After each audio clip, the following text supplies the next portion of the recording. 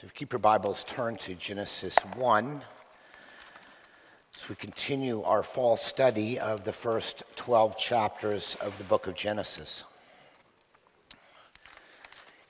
You know, sometimes people can help you, but then not help you at the same time. It was a staff person, knowing I was preaching on Genesis 1. On Thursday, I take Fridays off. It was late Thursday, and they said to me, "Hey, did you know that Jim Newman did a 7-week study on the image of God in Sunday school recently?" And I said, "Oh, he had 7. I'm doing 1 sermon." Well, maybe I should look at the notes. But then I said, well, I don't know, maybe I shouldn't look at the notes. What if everything I had already come up with, Jim contradicted me? And I had to spend the whole service critiquing Jim Newman. Well, I did look at the notes, and they were really good.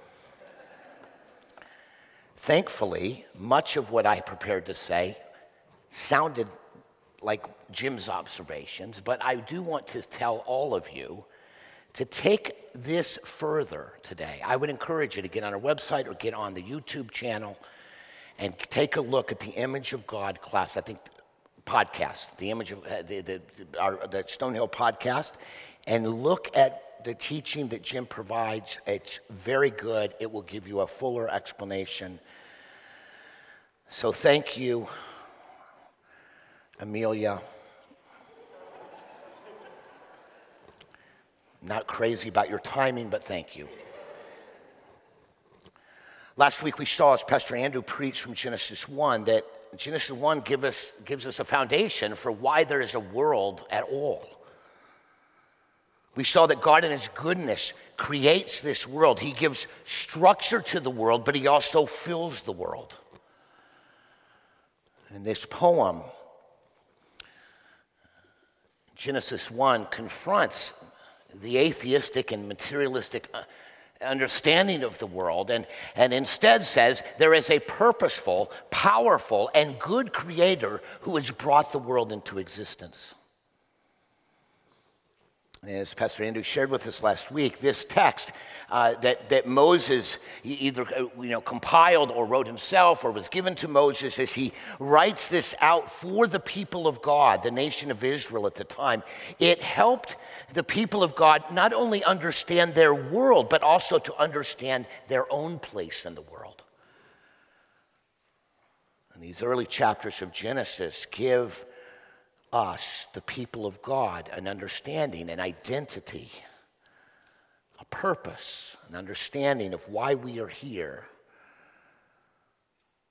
why God has made the world, and why God has put us in that world. So today we want to look at a few verses at the end of chapter 1 that help give us an even greater understanding so that we can understand and live out our place in the world, to understand who we are and what we are to be about. And so this morning, I want us to take a look at 4 pictures. I'm going to give you briefly a big picture of what it means to be made in the image of God. I want to give us 2 close-up pictures that give a little more detail of what it means to be in the image of God. And then we need to talk briefly at the end about the restored picture, to understand what God is doing in the world now to restore us fully to the image of God. Let's look at the big picture first. Genesis 1:26 says, "Then God said, 'Let us make man in our image, after our likeness, and let them have dominion over the fish of the sea, and over the birds of the heavens, and over the livestock, and over all the earth, and over every creeping thing that creeps on the earth.'"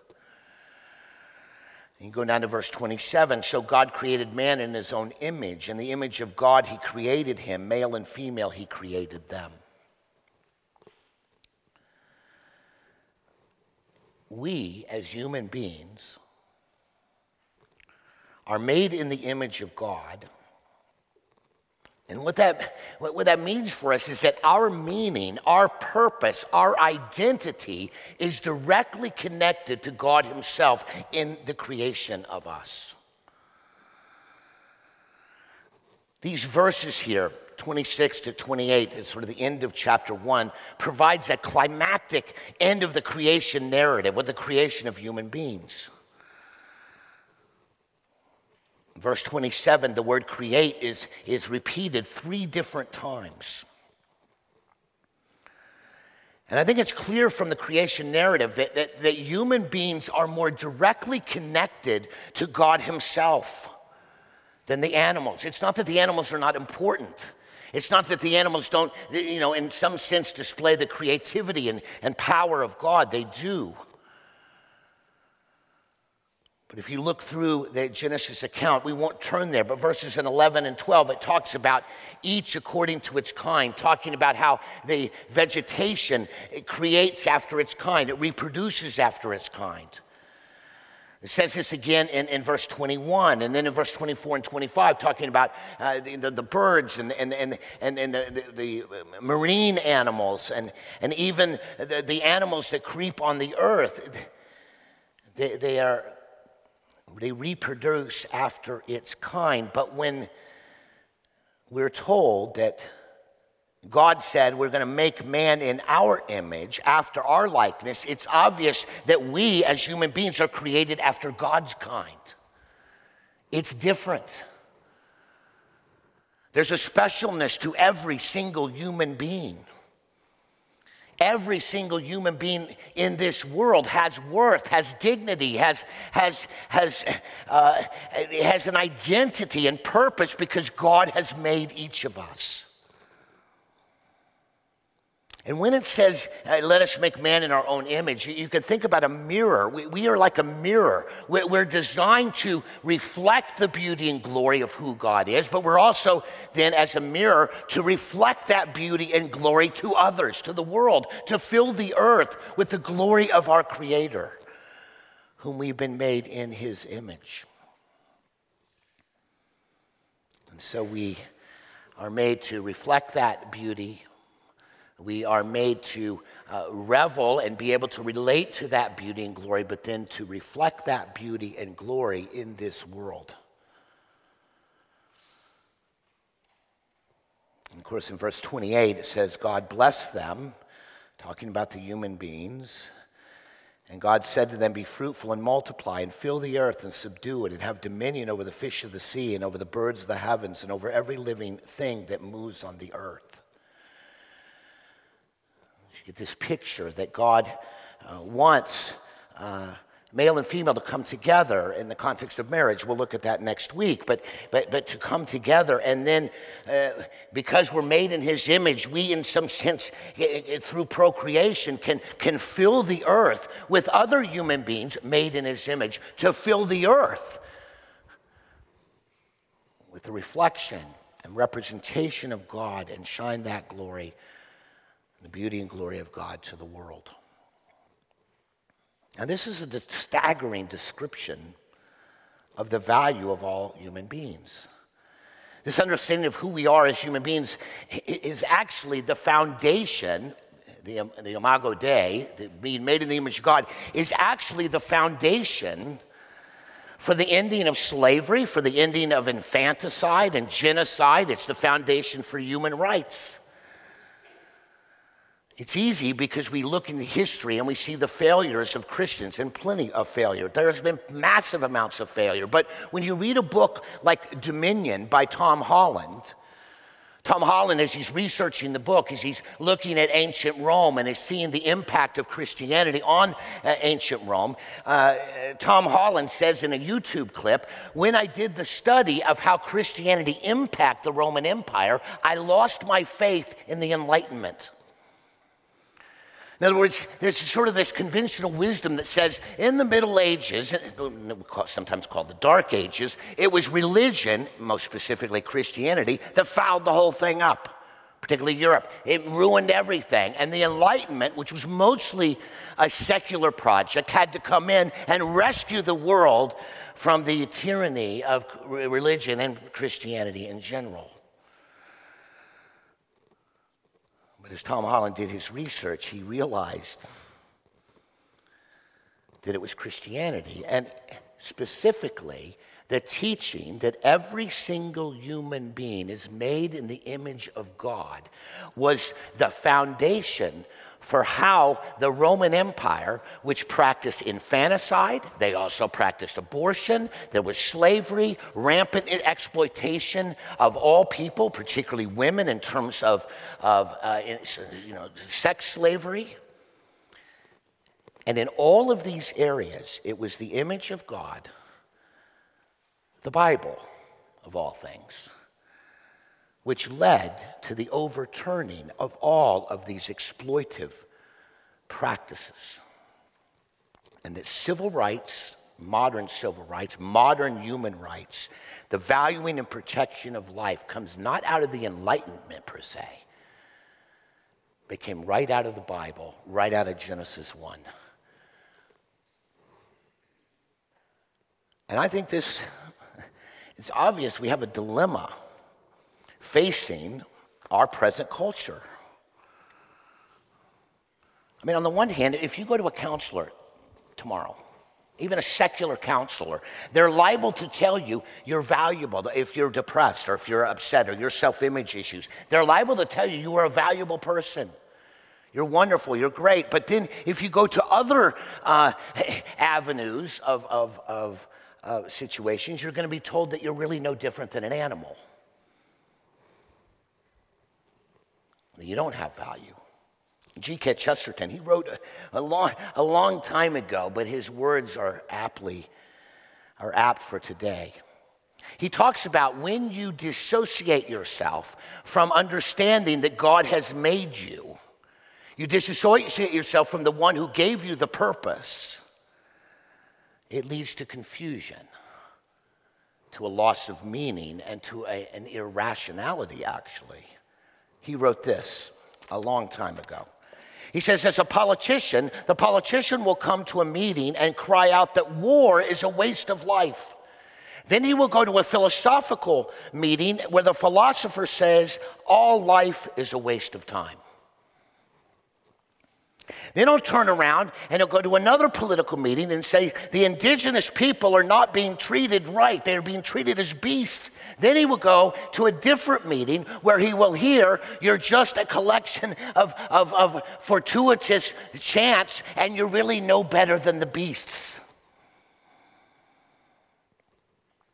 He says you'll find people who will write a book on politics and they'll attack people for trampling on morality. Then they'll write a book on ethics and attack morality for trampling on men. Therefore, the modern man is in revolt because practically useless, because by rebelling against everything, he has lost his right to rebel against anything. And what the image of God teaches us is that any purpose or identity that separates us from God will inevitably push us to misuse ourselves and others. Instead of allowing our Creator to define us, to identify, to give us purpose, we look to all kinds of other things and pursuits and people for our identity. And when we do that, it almost always leads to the exploitation of others and the degrading of ourselves. I'll just take one example of that. Those of you who are married should understand what this means. If you get married to somebody and instead of getting your identity primarily from God and Him, and you put your identity on this boyfriend or girlfriend, or now that boyfriend or girlfriend is going to be your spouse. If you put your identity into that person primarily, that's going to be bad. If that person is the person now that must encourage you and validate you and make you feel good about yourself, and that's the one person you look to, that's going to be a disaster. First of all, that person can never do that completely, and then you will demand that they do that, and you will end up in a cycle in your marriage where nobody can tell the truth with one another because everyone's too scared, because if I don't validate you, you're going to blow up or get upset, and the thing will be degraded. Why? Because you've gotten your eyes off of your identity and purpose from God and put it on another human being. It never works. It always degrades ourselves and exploits others. And this is the confusing world that we live in, that has disassociated itself from the purpose of the very one who made us. We all understand what it means when you use a tool that's not consistent with the purpose that it's given. I have this nasty little habit with my trumpets. I play the trumpet, and I don't service my trumpet the right way. I don't polish it the way I should. I'm sorry. I am not a good trumpet owner. I'm not a good trumpet player either, but that's beside the point. What often happens to me is that I won't grease my slides. I've got 3 or 4 slides on a trumpet, and then you can push them out to tune yourself. Different notes you might have to adjust, and they need to be able to move. Well, mine get frozen. Now, this is a brass instrument made out of metal. It's kind of important that this thing stays in the same shape. But oftentimes, when I find that my slide is stuck, I will use the wrong instrument. When I was in 6th grade, I was playing the trumpet. My slide, I didn't think to ask my parents about how to do it. And I thought, well, you know what? I'm going to take an instrument that I think will help this slide get out, get moving. So I got a hammer. And yes, I fixed the slide and put a dent in the slide simultaneously. It's not what it was designed for. But when we disassociate ourselves from the one person who made us and then gives us purpose and identity, we bring confusion. And in some sense, this confusion that we bring on ourselves, in some sense, can be actually willful. Read to Aldous Huxley, who was an atheist, who admits he had motives for not wanting to orient his life to the purposes of God. This is what he says. I had motives for not wanting the world to have a meaning, and consequently assumed that it had none, and was able without any difficulty to find satisfying reasons for this assumption. The philosopher who finds no meaning in the world is not concerned exclusively with a problem in pure metaphysics. He is also concerned to prove that there is no valid reason why he personally should not do as he wants to do. For myself, as no doubt for most of my friends, the philosophy of meaninglessness was essentially an instrument of liberation from a certain system of morality. We objected to the morality because it interfered with our sexual freedom. The supporters of this system claimed that it embodied the meaning, the Christian meaning they insisted of the world. There was an admirably simple method of confuting these people and justifying ourselves in our erotic revolt. We would deny that the world had any meaning whatever. Certainly, this notion and this confusion has played out in the world to very, very serious and bad consequences. Well, that's the big picture. Let's look at the 2 mini pictures of what it means to be made in the image of God. First, there is a relational aspect of being made in the image of God. In Genesis 1:26, again, going back to the text, God said, "Let us make man in our image after our likeness." And this, in some sense, plural description. It's sort of an initial sort of hint that God, the God of the Bible, is, yes, one in essence, but he exists in 3 persons, Father, Son, and Holy Spirit. So we are made in God's image means that we can relate to God because God himself relates to himself. But also there's a sense in which the being made in the image of God means that we are relational beings as God is a relational being, and we can not only relate to God in theory, but we can relate to other human beings. So there is a real sense in which every single human being, again, I'm not saying every single human being is rightly related to God, but every single human being is a child of God in the sense that he made that child, and that child had some capacity to relate to that God and to other people. But of course, this should be very important for your own self-identity, to know that you're made in the image of God, you're made to know God and to be in community with other people. But this should make a big difference in how you treat other people. I want you to turn to James 3:9 very quickly.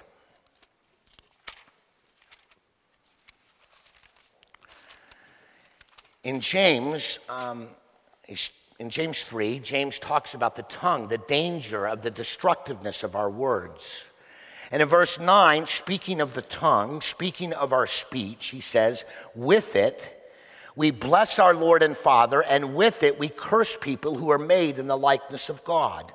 From the same mouth come blessing and cursing. My brothers, these things ought not to be so. If we acted consistently with the idea that every single human being is made in the image of God and therefore has worth and purpose and value, it ought to alter the way we treat other people. Our identity and value as being made in the image of God should give us dignity and identity, but should also motivate us to treat others with that same dignity that God confers on every human being. The reality is we tend to view people as commodities, what they can do for us, what they can do, their looks, their education, their moral character, their success, their prestige. But God says the value and dignity of every human being is given and is a part of every human being's experience simply because God made them, and what they do and how they do it, whether they're moral failures or moral successes, where they have lots of money or no money, where they go to a lot of education or no education, every single human being on the planet is made in the image of God, and therefore that should change the way we treat other people.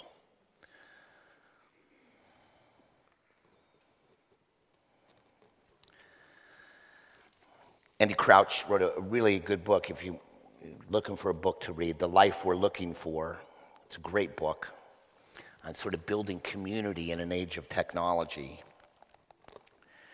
But he talks about one winter evening where he was at O'Hare Airport. If you've ever been to O'Hare Airport, it's crazy. There's so many people there. It kind of reminds me of Newark Airport, actually. He said that night he had 2 hours to kill. It was crowded. He started to walk. And he started to walk through the different domestic terminals at O'Hare Airport. And for some reason, he decided to do something as he walked. He was been recently thinking about Genesis 1, what it means to be made in the image of God. And so what he decided to do as he walked through that airport that night, he tried to look at people without being too creepy, he says, but to look at them a little bit, see them, and as they walked by him, inside he would say to himself, image bearer. He started out walking pretty quickly. This is what he writes. He says, I passed a weary-looking man in a suit, image bearer.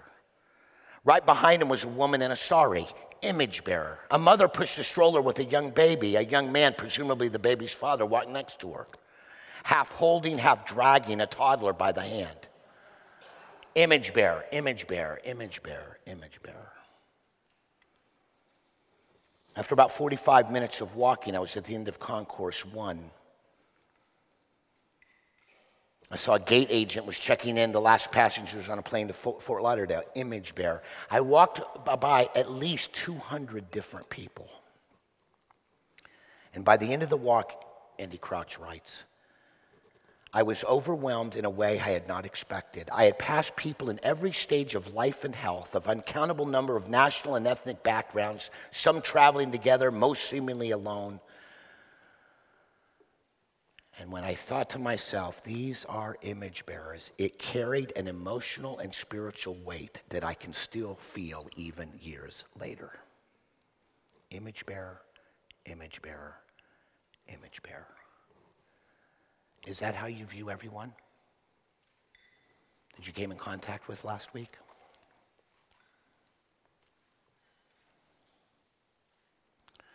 Well, that's the first smaller picture. Let me look at the second smaller picture. Being made in the image of God means that we have been given responsibilities to steward the world under his authority. Back to Genesis 1. Genesis 1:26 talks about let them have dominion over the fish of the sea, over the birds of the heavens, over the livestock, and over all the earth, over all the creeping things.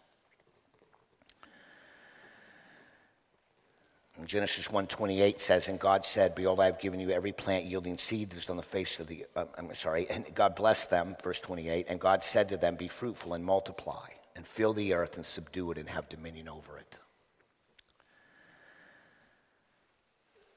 What this means is being made in the image of God means you've got work to do. That God, because you're made in his image, you're designed to reflect his glory and to represent that glory to the world. You have an inherent dignity. You're special. Everyone else around you is special. But he's giving you work to do to take the little part of the world that you inhabit and order it under his authority. And what that means is that every single thing we do has dignity. All work done for the Lord with this understanding is valuable importance. Yet I think sometimes we disassociate what we do at work or what we do even at home from God's divine responsibility for us. We disconnect it, and then the work loses its value. My very first job that I had to go to a workplace other than a paper route, I worked at Burger King in Miami, Florida. It was the 25th year anniversary of Burger King, one of the greatest achievements in American history. I was the youngest employee. I was the last person hired. I was given the task of cleaning the dining room. I hated doing it. It was boring. It wasn't cool. I wanted to be on the Whopper board to make the Whoppers because I thought that was so special. Well, that was a terrible job. I eventually graduated to the Whopper board, and I was terrible at it. If you remember back then, okay, this is in the 1970s, you didn't have digital readouts of the orders. The way you heard the order was the cashier would speak into a microphone. And you were hoping she would say, all right, we need a Whopper without cheese, and then a Whopper. But that's not how it sounded.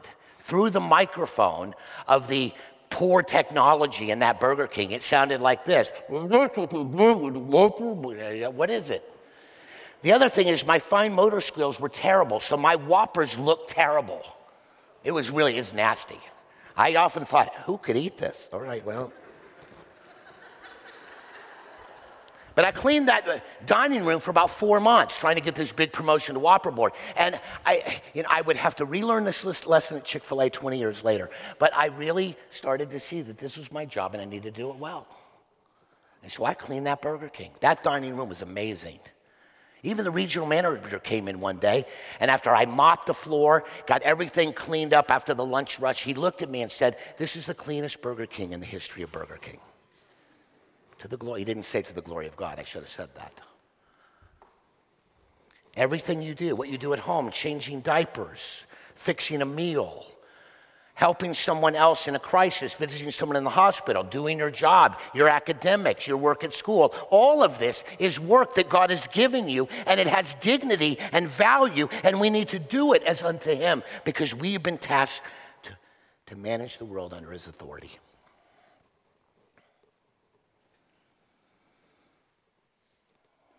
For some of you, it's easier for you to connect what you do to this command. I would say all of you that are working in science, trying to figure out some new insight into the physical nature, that is extremely valuable. But all work is extremely valuable. Cleaning up a Burger King is valuable. Cleaning your room, middle school students, would be a good first step of learning how to manage the world under your authority. I know some of you are working on public policy in grad school even today, and you are in the process of trying to figure out what public policies and how could we frame them that could manage the world's resources, both the people in the world and the environment, in an appropriate way that would bring honor and glory to God and would steward the world in a more effective way. That's God's work. And we need to do that work as unto the Lord. One last thing as we close. All this talk about we're made in the image of God, all of that's true, and it's still true, but we all know that because of sin, we've defaced the image of God. We haven't erased it. We're still made in his image, but we've complicated that. And what we need to understand is that the purpose of the world now, what Jesus is trying to do is this is what his death and resurrection were about, was to take our sin upon himself and through the power of his resurrection to help restore us more consistently as being image bearers of God, reflecting the glory of God, representing the glory of God, manage the world under his authority. This is what Jesus is trying to do. And in 2 Corinthians 3:18, he says, when we all with unveiled face, beholding the glory of the Lord, are being transformed into the same image, Jesus Christ, who is the image of the invisible God, from one degree of glory to another, for this comes from the Lord who is the Spirit. It's as we look into the face of Jesus that he begins to transform us so that we can live out the very purpose that God has given us. The purpose of reflecting the glory of God, relating to God in his glory, the representing God to the world, and to work and manage and steward the world under his authority. Let's pray. Dear Father in heaven, I thank you for your word. I pray for those this morning who are putting their identity in everything but you, Lord, that you would help them by your Spirit. I pray for those that may be confused and are putting their identity in their performance rather than in you plus nothing, you would strengthen them. I pray that you would help all of us with all of the things that you've called us to do, that we would begin to connect all the work that we do, whatever it may be, connect it to this incredible mandate that we've been given by God himself, who has placed his image on us so that we are valuable, we are special, we have dignity and we have worth, and everyone around us has worth, that we would live that out. And then give us grace and strength to know how to manage the little part of the world you have given us authority over, so that you would be honored and glorified. In Jesus' name, amen.